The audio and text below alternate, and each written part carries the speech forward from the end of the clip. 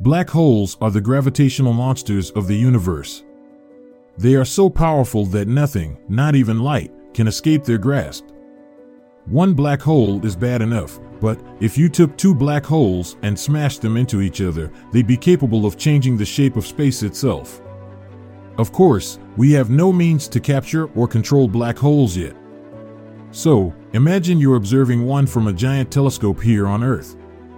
And suddenly, you notice something strange. Is that another black hole? It sure looks like it. And it also looks like these two are about to collide. It turns out that even gravitational giants like black holes occasionally run into each other in the seemingly vast universe. Are you about to see a nuclear bomb-like explosion of supersized proportions? The reality might be a little disappointing. But you still wouldn't want that galactic bomb to detonate anywhere near your planet. Bear with me here, because to understand how black holes collide, you need to arm yourself with a bit of theory. Black holes come in all shapes and sizes. And, of course, the magnitude of the collision would depend on which black holes are slammed together. Stellar mass black holes are the most common type. They can have up to 20 solar masses, but could fit in a ball much smaller in diameter than our sun. Now, let's go back to you observing this gravitational show firsthand. First, you'd see the two black holes getting a little closer until they started to orbit each other. They would begin pulling matter and gas into a vortex between them.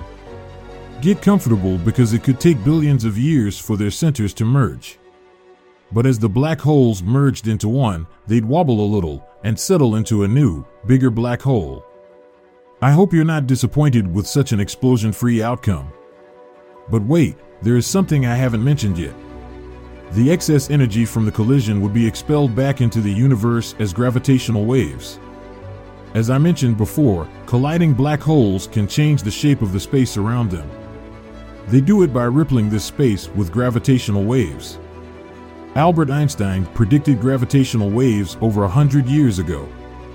But scientists didn't observe them until 2015, when the Advanced LIGO Gravitational Wave Observatory finally detected gravitational waves after 8 years of operation.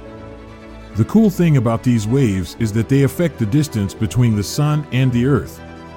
They only change it by the diameter of a hydrogen atom. You'd need a whole lot of colliding black holes to really see a difference. These black holes have a mass of at least hundreds of thousands of times the mass of our Sun. But the thing is, they might never even collide at all. Two supermassive giants would get close to each other until they reached a gravitational balance and froze in their respective orbits. But add another supermassive black hole to the equation, and the three of them could tip over the gravitational scale and, finally, collide. Not in a massive cosmic explosion, but a silent merger, sending powerful gravitational waves throughout the universe.